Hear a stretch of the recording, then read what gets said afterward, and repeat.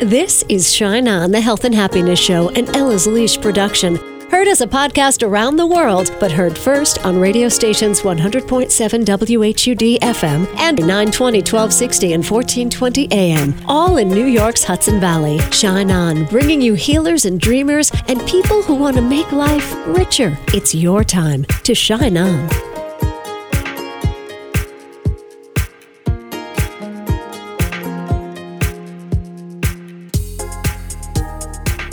Hi, it's Casey. Thank you so much for tuning in to Shine On. Before this half hour is over, you are going to have 2 new questions to post on your computer or your refrigerator or your bathroom mirror or wherever it is you receive your daily inspiration reminders. 2 new questions that stop me in my tracks, those coming up from Geeta Nadkarni. When I go out to do inspirational speaking and retreats and things like that, the first thing I always say, my intention today is to have this be the day that your life changes. That's my intention, to give you a starting point. Like, this is the day. It is really going to change from here. Well, today I met a woman by the name of Dara Barlin. She used to be from Rockland County here in New York. She's now out on the other coast, and she is the founder and CEO of the Center for Transforming Culture. She's transforming the whole culture, and she wrote a book, A New Kind of Power, using human-centered leadership to drive innovation, equity, and belonging in government institutions. So what I want you to think about now is the culture of your workplace, or the culture of a workplace maybe that you know of. Could that culture be changed? Is the culture at work based on punishment or kindness?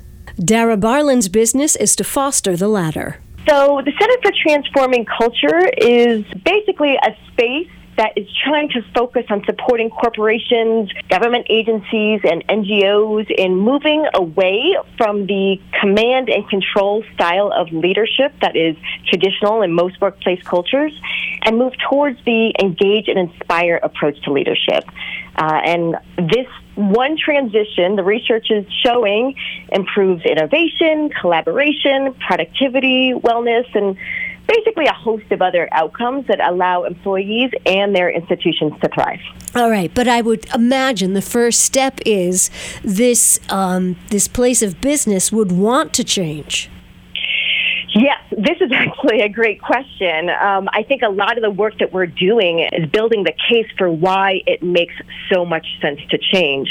And a lot of times people at different levels of an organization will want to change, but getting the senior folks to want to change is probably the biggest nut to crack. If you can get to the senior leadership, then you can really focus on transforming.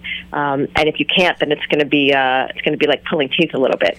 Dara Barlin, what made you say, I'm going to try to change the culture of business in America? So I would say there's probably 2 different answers to that. One is personal and one is professional. So on the personal level, I just have seen so many smart, capable, intelligent, kind, charismatic people who have basically, I've seen their souls a bit destroyed by what happens in the workplace. They've just been engaged with bosses who focus on just creating such a negative culture. And they're good people. They're bosses. I've known they're managers. But the managers are good people who don't know how to lead by inspiring. They know how to engage in top-down management. And that top-down management has meant that the people in the workspace and the people who I've known personally, people who I've dated, best friends, who I've seen crumble and mental health crumble because leaders are taking this approach to top-down leadership. And my colleagues and my friends and my partners have felt belittled, and it really just affects them in such a negative way. And that really, for me, has been in my heart the entire time. However, I think professionally, everything changed for me. So I had that in my heart. Then one day, I heard the term that changed my life forever. And the term was, idiom, metaphor, whatever you want to call it. The term was culture eats strategy for breakfast. And you got to say that again. Culture eats strategy for breakfast. Culture eats strategy for breakfast. I don't know what that means.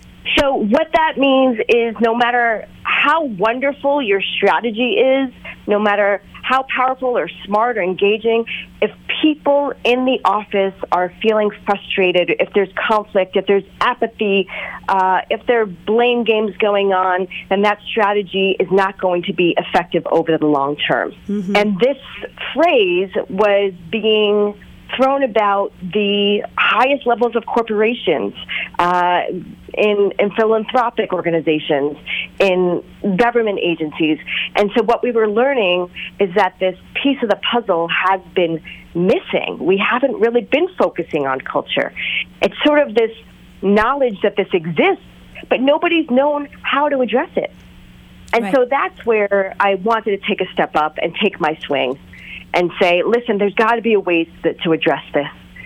And I think people tend not to want to address it, or they don't think they have capacity to address it, because, it involves emotions, it involves relationships. That feels messy to people, and that feels hard to people.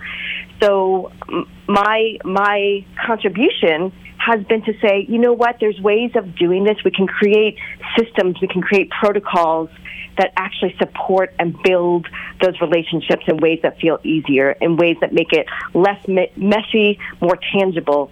And I've been working to share those strategies with people around the country, and it seems to be working. We're getting some good data from it. Dara Barlin, founder and CEO of the Center for Transforming Culture. I know people listening have either worked in or work in workplaces where they are threatened, humiliated, intimidated, scoffed at, treated poorly daily. Like, that's so common. I hear about it all the time. And it's shocking. And you know what it reminds me of? It reminds me of, go back to like pre-1950s when parents used to spank their kids. You know what I mean? Parents used to spank their kids, and that's the way it was. Now, that spanking still exists in so many corporate environments where people are humiliated and threatened and belittled and screamed at and hung up on and, called out and embarrassed at meetings. That culture is still alive and well in the workplace. So I feel like we've got some catching up to do. I'm just so surprised there are people out there trying to do it on the whole. So I'm now your biggest fan. That's amazing. Well, thank you so much. And I love that metaphor, the spanking idea, because the way we treat each other is, similar to what I call emotional violence. And what we're finding is getting yelled at, getting publicly humiliated. These are all things that have just as damaging effects as actual physical violence, sometimes even more so, more long-standing. And it's gotten so bad that there was a poll done by Gallup, and they found that 85% of people around the world hate their job. Wow. Hate their job. I dislike peppers on my food, but I wouldn't say I hate them. Right. Like, hate is a strong word, and I think it's because of this issue that you're talking about, right? This is regular practice in the workplace, and until recently, people haven't really been focused on addressing it. Right. And I think it's even more glaring now that so many people have spent so much time at home. And now it's like, oh my God, I got to go back to the office and, go back into that atmosphere. But even so, people even on Zoom, I would have girlfriends call me saying, I had that 8:30 Zoom meeting and I'm crying. I'm crying on the Zoom because they're so mean. All right. Talk to the people who work in a place where there is emotional violence. What can we do? How can we arm ourselves or educate ourselves? So I would say there's a couple of different ways to go with this. The first thing is you don't want to go it alone. You want to find like-minded people to come together and figure out the game plan, right? So usually in any space where there's a strong command and control style leadership, there will be a number of employees, and by the way, managers who also recognize how damaging this culture is. So get together with other like-minded folks. However, at that point, it could be easy to vent and really just focus on the venting, and that's important to validate the emotion, but let's figure out what the action plan is. And the first action plan that I always suggest is get some data, because if you want higher-ups, senior folks to really pay attention, you got to show them how this is impacting them. And so I have a culture survey, but you don't need to do mine. You can create yours that basically shows how people are feeling about the culture and how it impacts their ability to do good work. That's when people, the more senior layers of folks tend to start paying attention, is when they see it's not just about people's emotions, it's that these emotions are affecting the work. Right. So that is where I think you can get the biggest bang for your buck, is going in and trying to get that data.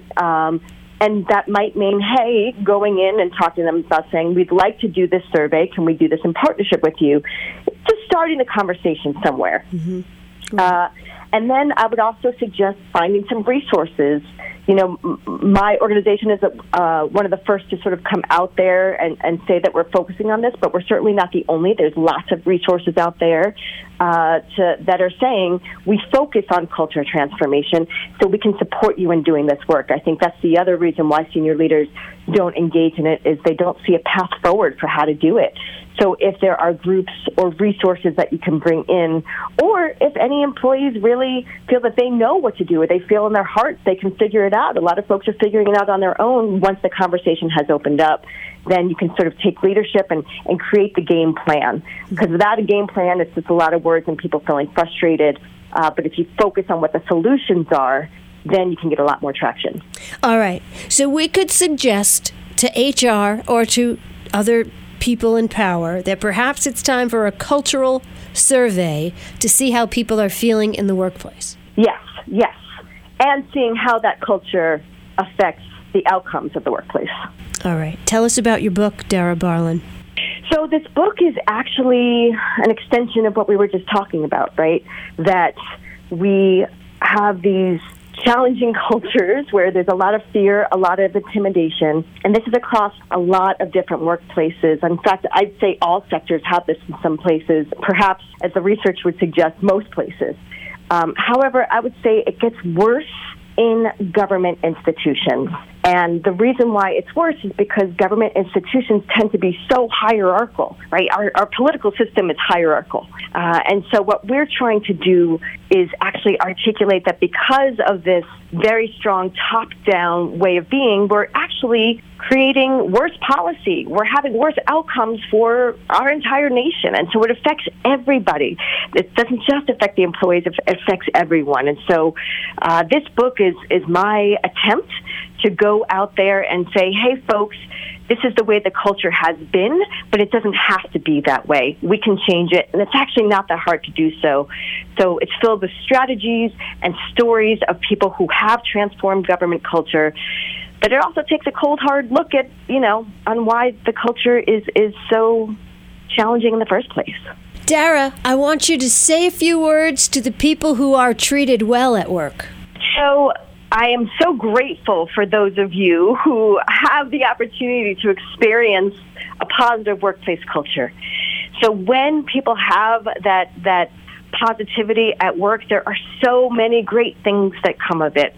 The first, obviously, is the wellness component. People are feeling less stressed, and people are feeling really positive about the work, but it allows them to be in better flow with their work, which means better results. It means the better quality work, more innovation, better collaboration.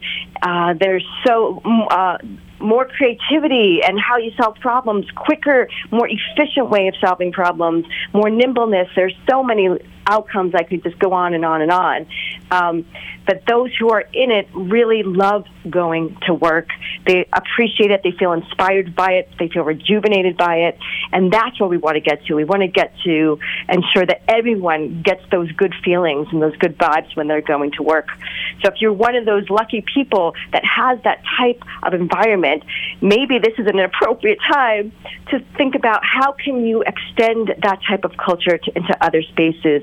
Can you mentor folks who in other spaces? Can you talk to senior leadership about saying, hey, this whole thing about emotional intelligence that people are talking about, how can we build it in more cultures? How can you take a leadership position so that more people in the workspace can benefit like you've been benefiting? Now tell everybody where we can go for more information. So for more information, you can go to my website, centerfortransformingculture.com. You can also find me on Clubhouse, Dara Barlin, or you can follow me on Instagram. My handle is Dare Me Dara.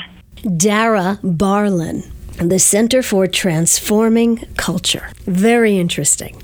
Well, if you would like to transform anything in your life, our next guest can help you do that in 15 minutes a day or less. Geeta Nadkarni has written a book, How to Live Your Vision, Manifest Your Dream Reality in Less Than 15 Minutes a Day. Geeta, what gives you the experience to write a book like this? I've done it. What a great question. I'm so glad that you asked that question, because too often I feel like people teach what they're just learning. But if you're going to write a book and people are actually going to take your advice, you need to have some experience under your belt. So I have used the methods that I talk about in this book for more than 4 years now. And they've worked. They've helped me go from having $300 in my bank account to now running a multi-million-dollar business. Okay, I'm in. I'm in, Geeta. Take me along. How do we have to be very clear about our vision when we start? It certainly helps. And I think that your instincts are bang on. I think a lot of times people aren't as clear as they could be about their vision. And the reason they're not getting what they want is because they're not sure what it is. So sometimes I work with clients who literally, if what they want bit them on the ankle, they would just shake it away and be really mad. I'd have a whole chapter dedicated to fleshing out your vision. And this is something that I teach all my clients to do when I work with our clients that help them build their own $1 million businesses. That is literally one of the first things that we do, is to say, what is it that you actually want that's in your voice? Not the voice of your parents, the voice of society, the voice of your kids, the voice of work, the voice of all of these other voices in your head. So important, because then you can, and it's not just about the outward manifestations of a particular vision, like you might want a dream house or a particular kind of car or some kind of, revenue in your bank account. It's what's the feeling, the physical sensation or the emotion that you believe you will only have when you acquire that goal, that object, that achievement. So there's nuance to it. Geeta, I talk about this all the time. My listeners have heard me say, feel the thing you want to feel right now. Conjure that feeling, and you are closer to your dream. Mm-hmm. You have to know what it feels like, or what you think it's going to feel like, or what you want it to feel like, and that helps for sure. Correct. To clarify. And it also pulls it into you. Then you can practice feeling the feeling. Yes. Is that what you do in 15 minutes a day? Do you practice the feeling? Yes, and that piece only really takes about 5 to 7 minutes. The reason that it's so effective is because sometimes what will happen is you will get what creates that feeling. First of all, when you practice feeling the feeling, the science behind this is very clear. When you practice feeling the feeling, you're actually wiring certain neurons together. You're making it a slippery slope for you to feel a particular way, which is a good thing, right? These are the feelings you want to feel. So it's easier for you to feel positive. It's easier for you to feel expansive. Now that you've practiced that, what ends up happening sometimes, and this has certainly happened to me, and I can give you an example from my own life if you choose. Please. A few years ago, we were living in a 2-bedroom condo, and my husband and I, we had 2 children, we had a dog and 2 cats, and we worked from home. So our house was trying to be too many things, and it was just too cramped and ridiculous. And we wanted to move into a bigger space. And I couldn't afford to live where I wanted to live with the kind of house that I wanted to have. Part of my problem was also, I'm like, how many bedrooms does it need to be? What does the lawn need to look like? I'm visual, but these details were driving me crazy. I got really stressed when I was trying to vision it. And then at some point I thought, you know what? I don't care about the details. I want the feeling of the house. I'm going to figure out what is the feeling I'm trying to feel in this house. That expansiveness, the light, having noisy brunches with lots of kids running around, having my friends over. Like, those were the feelings that I wanted to feel, feeling safe in my space. And then what happened was I thought we were going to buy a house. What ended up happening is that my next door neighbor in the same condo building moved out and wanted to rent his space. So what we ended up doing was we moved into his condo, which is where we now live, and the condo we own is my workspace. So I have an entire condo dedicated to being my office. Wow. I have all that expansion, all that light, and I had no down payment. Wow. But I knew that it was the right thing, even though do you see what I mean? Yes, it was I do. crazy. Like, I suddenly expanded my living situation completely, but I didn't need that giant down payment. I didn't need to spend $1 million and do things that I didn't have. But I knew when the opportunity knocked, it created that feeling in me. And I was like, wow, weird. Like, why am I feeling my house feelings, when it's coming in a completely different flavor? That's what the magic is. Right. Wow. All right. So feel the feeling and not get too hung up on individual Details. Right. Not don't get too. Add the details, but don't fall in love and marry the details. Okay, got it. Correct. We were just talking about people in abusive work situations. How can you help people manifest their dream reality in 15 minutes a day to create a new career or find a new job?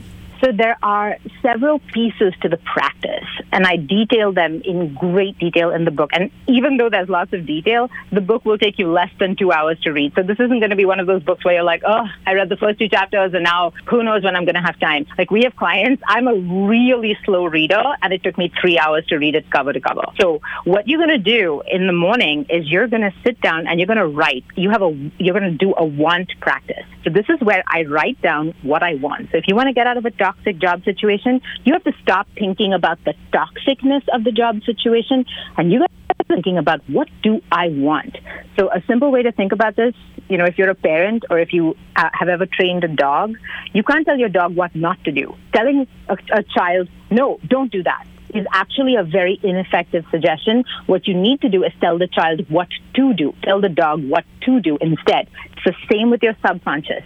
So you want to tell yourself, what do I want? What is the opposite of this? What is the thing I'm moving towards, right? And you're going to write that down. And as you write it down, you're saying, I want to work in a company that really values me because I want to feel, and that's the really magic part. I want to feel, and then you want to tap into either the emotion or the physical sensation that you want to feel.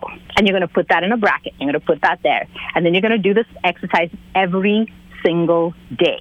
And you're going to get crystal clear on what you want, and you're going to train your body to know it when it shows up. So that's the first piece. Then throughout the day, you're going to ask yourself, I put these, I'm not a very disciplined person, so I've had to design my life to work even at 60%. That's what one of my gifts is. I can design for people who are less than perfect like me. So what I do is I have Post-its in my office and in my bathroom and on my fridge, and they ask these 2 core questions.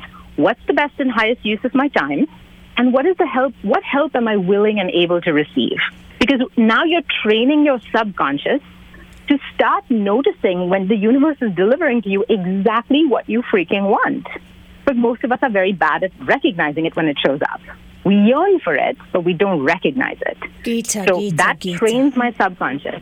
Does this make sense? What's the best and highest use of my time, and what help am I willing to, what did you say? Willing and able to receive. What help am I willing and able to receive? Gita Nadkarni. Follow her at Life with Gita on Instagram. All right, so I have sticky notes all over my world, but my new sticky notes, I'm going to put them so big so my honey can see them too.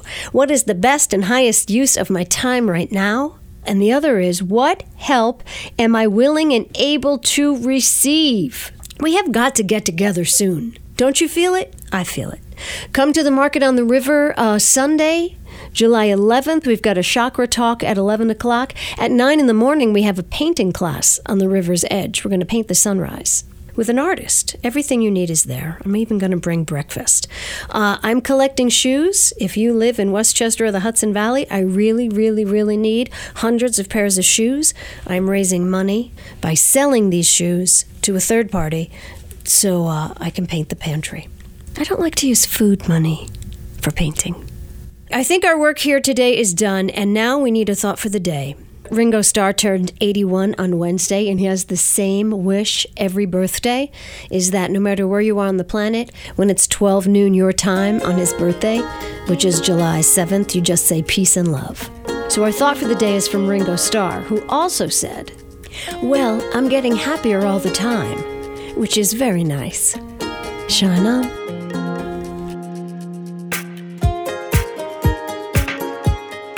You've been listening to Shine On, the Health and Happiness Show, for your entertainment only. Heard Sunday mornings on 100.7 WHUD and 920, 1260, and 1420 AM, all in New York's Hudson Valley. Subscribe to Shine On iTunes and SoundCloud, and catch a show anytime at kacey.co. That's KACEY.co.